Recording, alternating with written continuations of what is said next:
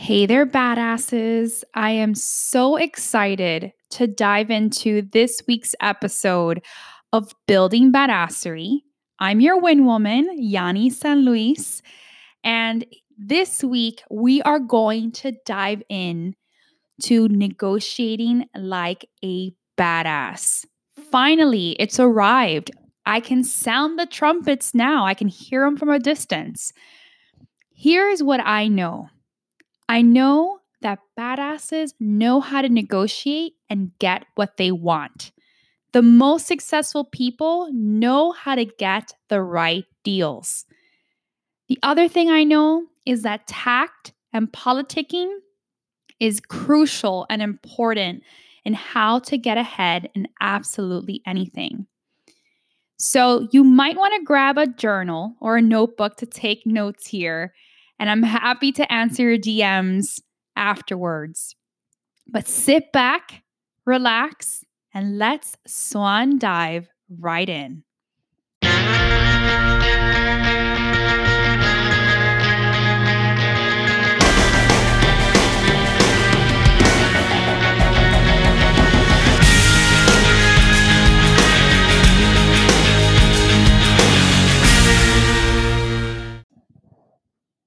So I'm so thrilled and excited to dive into negotiation today because I am on a mission, badasses. I'm on a mission to make sure that people out there know how to negotiate better and are selling with integrity. Those are two critical and crucial passion projects of mine is to make better negotiators and better salespeople out there. And here's the thing about negotiation and sales, they go hand in hand. You can't have one without the other. Chris Voss, which will be taking a lot of his principles this episode, says that the most dangerous type of negotiation is the one that you don't have a clue that you're currently in. So, one of the things I have to say about that is the fact that we negotiate every single day. Every single day we negotiate. We negotiate for decisions, little decisions that sometimes we believe and perhaps right now are on autopilot. We allow people to make decisions for us, but we have absolute control over the decisions, our emotions that we make individually. So I want to take a step back and I want you to start thinking about at this point, what are the things that I have on autopilot? What are the decisions that I'm allowing to happen that I have on autopilot? Those are important things for us to think about as we learn negotiation because now you can reevaluate if you truly want to continue those things on autopilot. So, before we dive into some of the principles that I have in mind that I use in everyday negotiation and everyday conversation, I want to make sure that if you haven't listened to last week's episode of relationships and being selective, that you want to pause this right now and go back and listen to that. And the reason why I share that is because we are going to dive into, and I'm going to be talking about principles in the relationship cycle. And last week's episode, we dove into the relationship cycle and how important it is to establish rapport and build rapport with people. I mentioned principles in discovery, in cultivation, solicitation, and stewardship and follow up. So if you haven't listened to the episode, make sure to go back, pause this one, hang on tight, go back, listen to relationships and being selective, and then come back and listen to this episode because I don't want you to miss out on some of the themes that I'm going to go over. So with that said, for those of you who are like, I got it, Yanni, I'm here, my seatbelt's on, I'm ready to go. Great, I'm super excited. So relationships are absolutely everything. Every single thing are relationships. I'm going to give you a perspective because this is something that I've been seeing and I've been dealing with right now. Right now, during the COVID pandemic, I deal with a lot, and I help and serve a lot of small businesses in my business. And one of the things that I have seen is, the lending that has happened with the PPP and the federal government lending has been really difficult for small businesses and even micro businesses being classified as businesses that have 10 or less employees. So it's been difficult for them to receive federal funding and funding in general.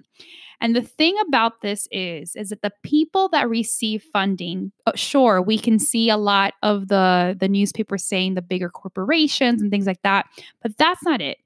The majority of the people, small businesses and micro businesses that received funding is because they had a personal relationship with a banker inside the bank that they were applying for the loan for. And I say this and I pause and I say it slowly. They had a relationship with the personal banker. They had a personal banker. It wasn't like they just opened an account, forgot about the banker, and decided to apply for the loan and then they didn't get it or they got it. No, that's not how the world works. And I share this with you as an example of what's happening here because it's important to build relationships. Sure, are you going to ask me, and some of you might be thinking, yeah, Yanni, but does that mean that the people who didn't have relationships didn't get a loan or didn't get the approval for the money? That doesn't mean that, but you have a higher probability of having received the loan, the grant, if you had a personal relationship with the banker than if you didn't.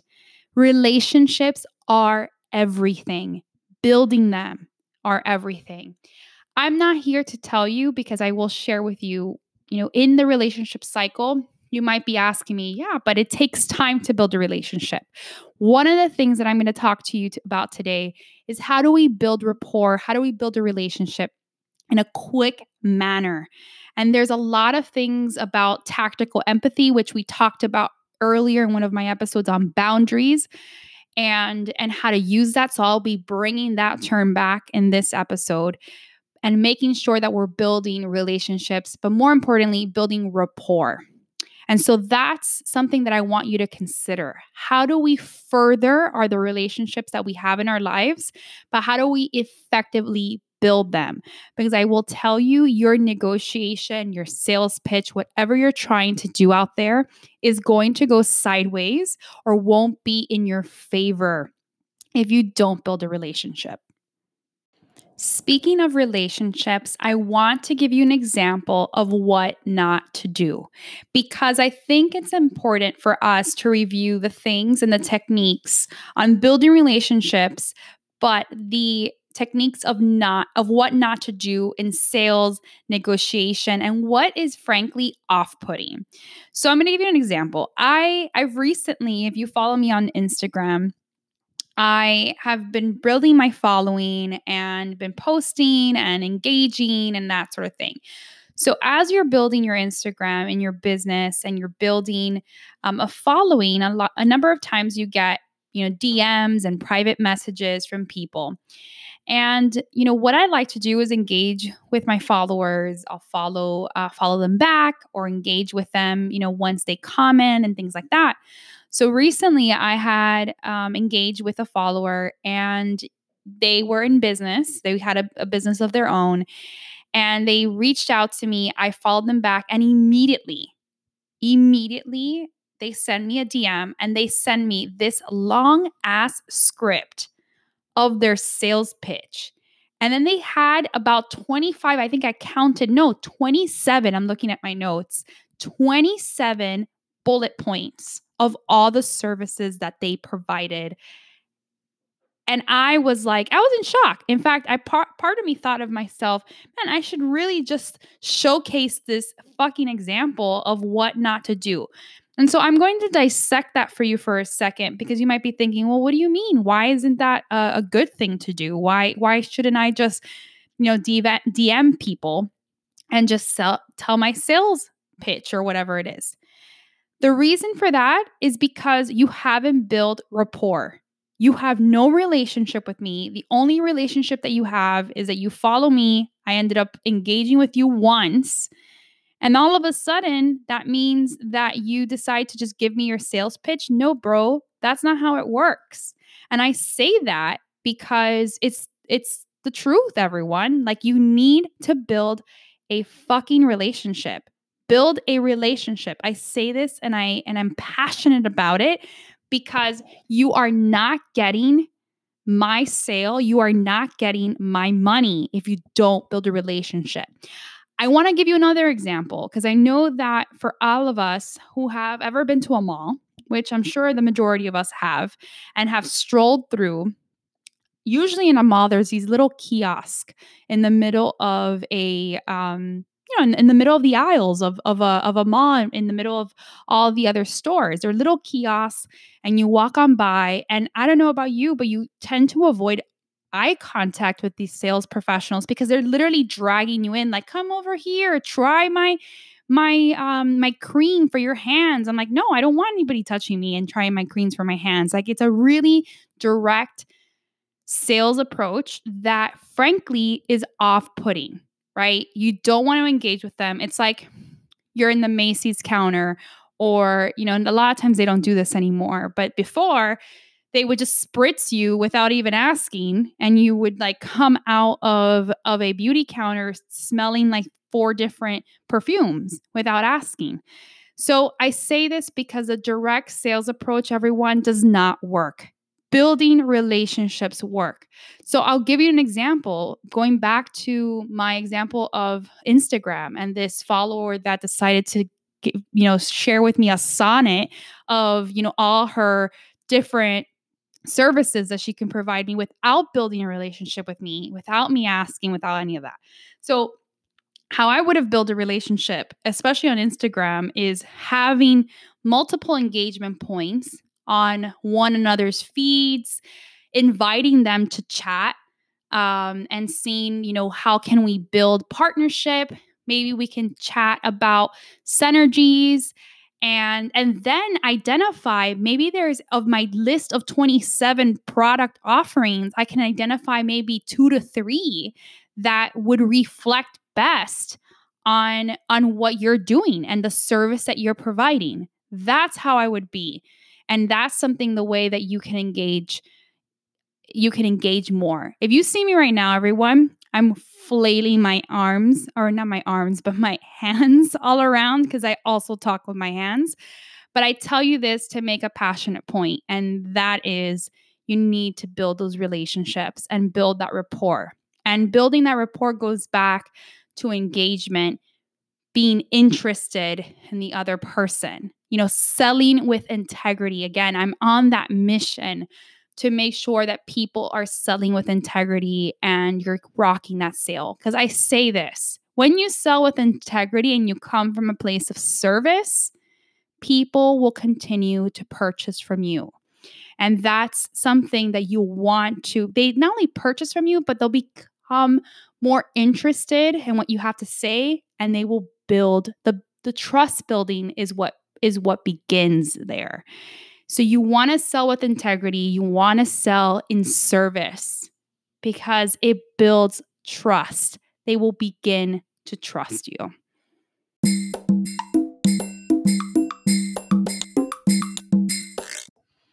All right, so let's begin with my 3 rules of negotiation. And I'm going to help you through these rules, right?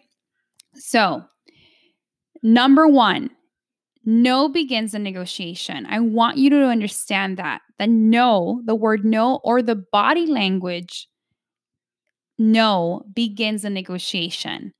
Number 2, we need to address the fairness factor. I will share with you that in any negotiation that you present, that you pitch, that you go through, if the opposite party feels like they've been treated unfairly, or that what you're presenting, the deal that you're presenting, is unfair, like they're not getting a fair shake in it, the likelihood of it being over is so high. It's highly likely that the negotiation just stops right there in its tracks. there is absolutely no recovery if the person feels at any point that they've been treated unfairly, or again, that the deal that you're offering is unfair. So we need to address the fairness factor. And number three, what is so critical is that you need to understand and discover the rules. You need to discover the rules. You need to respect them. Once you discover the other party's rules, and you discover them by building the rapport within the negotiation, but once you discover them, you need to respect them. That doesn't mean that you need to adopt them. You just need to respect them. And the second case is when you are discovering those rules, is you have to make sure that you present and state the case of why working together is better than going alone or going with someone else. You got to make that case, and you have to make it in a fair manner. So those are the three things that I want you to really just digest and understand as we begin to dissect the negotiation process. So my first rule, no begins a negotiation. So my biggest thing here is that every one of us, for some reason, when we begin a negotiation or we're a novice in negotiating, it's like we know that no is a possibility.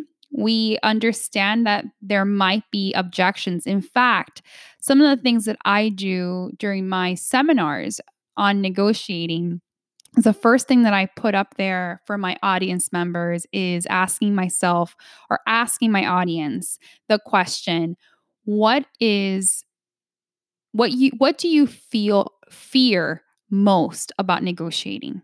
What is your biggest fear when you're negotiating? And the first thing that pops up is the obvious, which is no. The word no, right? Getting a negative impression or getting that rejection, that is my fear, right? So we kind of go into the negotiating table with knowing that that's a possibility, but what we don't do is that we don't prepare for it. And that's a huge mistake, because here's the thing. A sales pitch that goes right, that they are like, great, awesome, where do I sign, is not a negotiation. It's an agreement.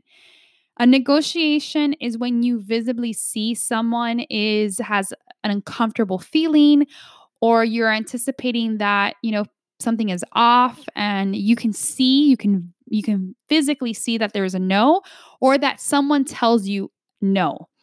I want to share with you that the likelihood of someone just outright saying no to you and just saying no is not as likely as you receiving a physical body language type no. And so you have to kind of be very cued in on understanding and just visually seeing what the person, as you are explaining something, what the person is reacting to, and how they're being receptive. How are they doing reactions to what you're saying?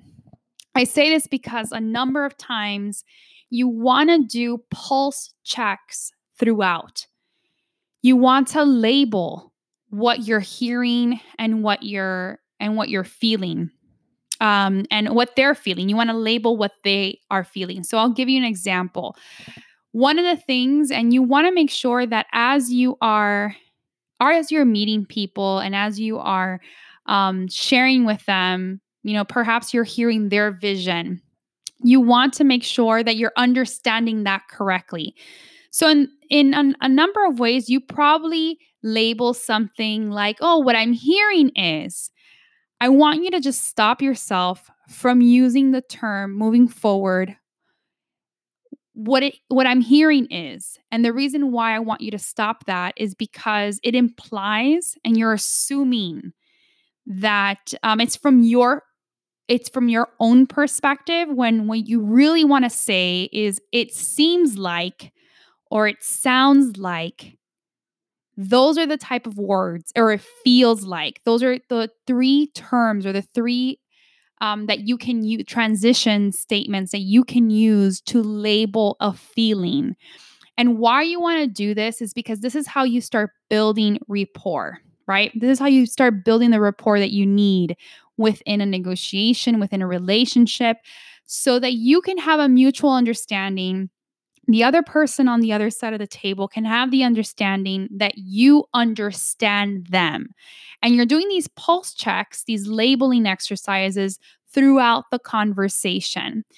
And perhaps within that pulse check, you can identify a no or an uncomfortable feeling that at that point you address. I never recommend when you are negotiating to ever just say the sales pitch, your pitch, and then wait till the end for questions. That doesn't happen in real life. You need to make sure it doesn't happens in real life, but it's not successful. And what I want you to do is start doing is having conversations while you're mentally preparing for a negotiation.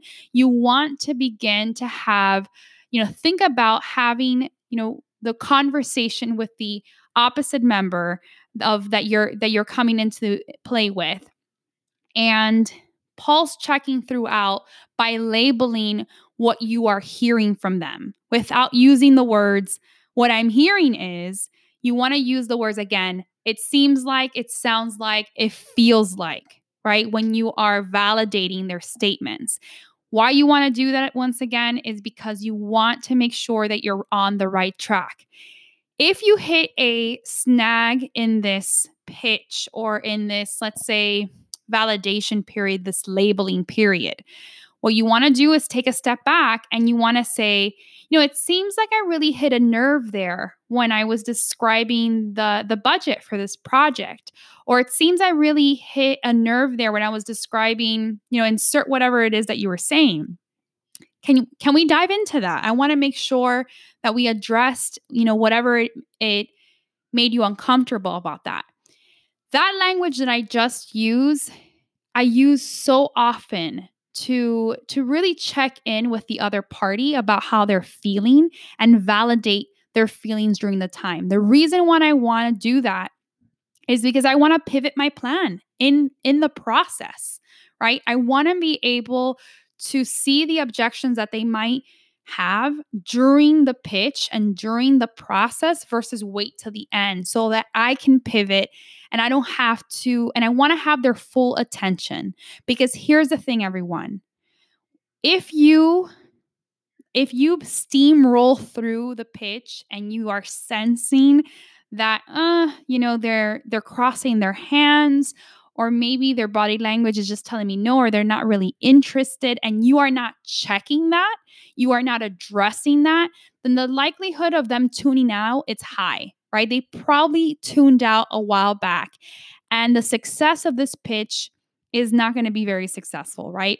So we want to tune in. So sometimes people ask me the question, well, Yanni, how is it that you address if I've been in a pitch before and maybe the person's checking their phone or that sort of thing. Do you address those things if the person's busy?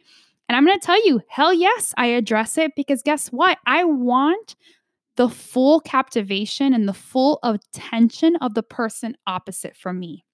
And how I address it is by saying something simply like, so it seems like you might be distracted at this time. Is this a good time to go through this, or would you like to reschedule? And I say it in that tone, in that voice, not in the condescension or the condescending tone like, well, it seems like you don't really have an interest in this at this time, or it seems like this might not be a priority. That voice inflection is being, it's in conflict, right? And that is going to obstruct what the other person or what the other party is feeling. So I don't want to heighten their sense that's there. I want to diffuse the situation, and I want to come from a place of understanding and curiosity. So the next thing I want to address is the fairness factor. And I say this because if the opposite party thinks that they've been treated unfairly or that they have been dealt an unfair deal, this is what destroys deals.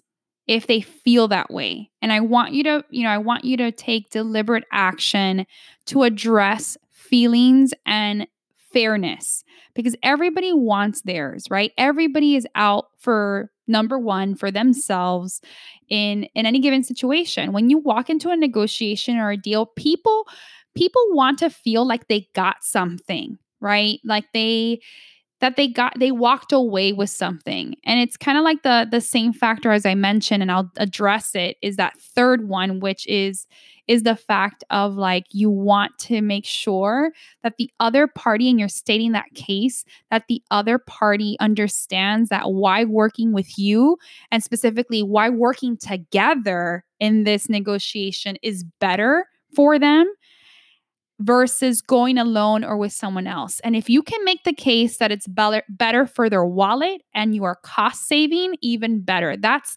exactly what you want to do. So you want to state and really address the fairness factor.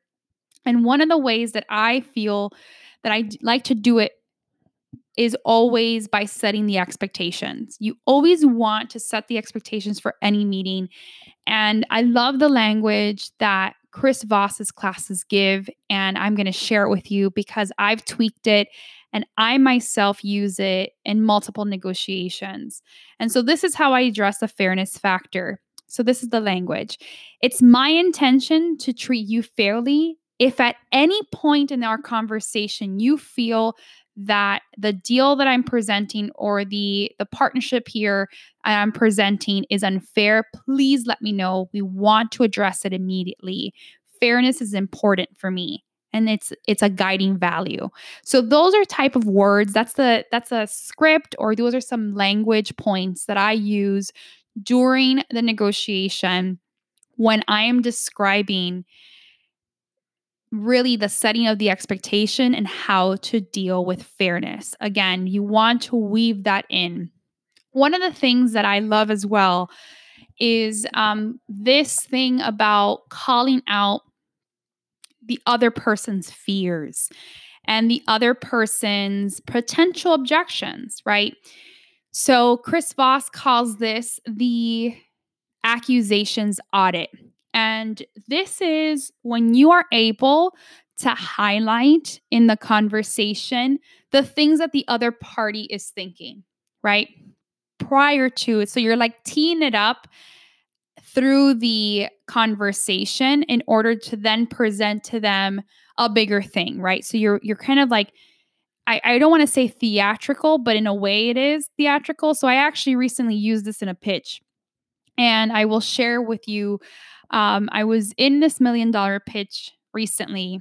And before I went into the pitch with my colleague and partner, we wanted to drive in the idea of how ridiculous the number it was that we were going to be asking for, right? And how we did that was at the beginning of the pitch, and at the end, we paralleled it as well. We said things like, so, before we get into this presentation, I just wanted to set you up and let you know that you might think we're absolutely nuts with this program that we're pitching. You might think that we've lost our mind and that it's an absolutely ridiculous number what we're going to ask you for. You might even think that you might even be offended by the number, and we wanted to let you know. And we wanted to, bring that out there. So why you say that is because imagine as I'm going through those things, I think the first thing that comes to your mind is like, wow, how much money are they going to ask me for? Right? It's the curiosity standpoint that comes in and that plays in that regard. And what happens is that a lot of times you build it up to this astronomical level of whatever it is, this anticipation that by the time that you ask, it's like, oh, that's doable, right? And it's you painting that picture, and it's the theatrical standpoint that I love in that particular case. But I think it's a nice way to parallel those techniques. But the other reason why you use this type of audit, this accusation audit, as Chris Voss so brilliantly labels it, is because you want the other side to know that you understand the fears that they have on the table, right? You want to understand, like you want to say for them, because they're not going to, a lot of times they won't say it to your face. You want to say for them the things that they might be thinking. And that is going to be so brilliant for you to use, because it really gets into and locks into the relationship that you really get it. Like you really get them, and you can see from their perspective, and you're using that empathy, right? That tactical empathy on really understanding and coming from their perspective. And lastly, my last rule for this of negotiation is to uncover and discover the rules that they have set forth, that the other party has. And I wanted to repeat and share with you, you want to uncover them, understand them, respect them. Doesn't mean you have to adopt them for yourself. So I share this with you because this is a process in the span of the relationship, whether it's a long-standing relationship with the individual from across the table, or it's somebody you just met and you're getting into a quick negotiation. You're still following that relationship cycle. You're discovering them, cultivating them, soliciting them, and then following up and stewarding, right? But you're discovering where the landmines are, right? You're trying to identify where the pressure points, the pain points are in the relationship. And I know that each and every one of us has had an opportunity where you've pushed a button and you're like, ooh, okay, all right, I'm going to step away now. I understand that now that's what tests you, or that's not something that you're interested in. So in sharing with you some of the negotiation practices of validation and labeling other people's emotions and feelings as they are describing their vision or what have you, how you get them to describe things and how you get them to elaborate on things is by asking them how and what questions. And I say how and what because why is a very negative type of question asking. So for example, if I was going to ask you, regarding your mission and your vision, why is your vision and mission, the following? It sounds like you are questioning. Why feels like a negative questioning versus, how did you get to that vision or mission? That how or what is more inquisitive in nature.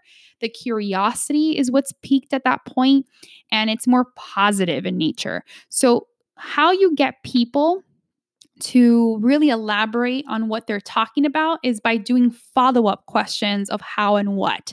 How and what is going to describe and going to uncover for you some of the rules, pressure points, pain points as you're going through a negotiation with someone, right? So that's so important. Here's the thing about this, everyone.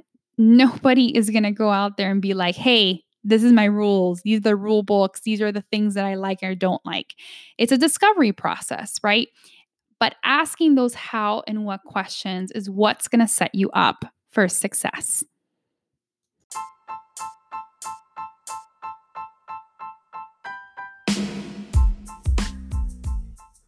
And that, badasses, is a wrap. So, in recapping this week's episode, we want to take away people want to be treated fairly, they desire to be understood, and they don't want things shoved in their face. We want to remember the rule 3 that I've set out. No begins the negotiation. We want to address the fairness factor in everything we're pitching and discover the rules in progress by asking how and what questions. Always remember that you need to understand and know the strengths that you bring to the table. When you are understanding and know the strengths you bring to the table, you can know your worth. And when you know your worth, you can ask for what you want. Make sure to always ask, and ask every day if you need to, for what you want. And do that through the beauty of negotiation. So that's a wrap for this week's episode. I can't wait for next week when we dive into advocating for yourself and building influence. I'm so excited on how those two parallel together and how that has to do with your own convictions. So once again, I have been your host, Yani San Luis. I'm your win woman, and this was Building Badassery.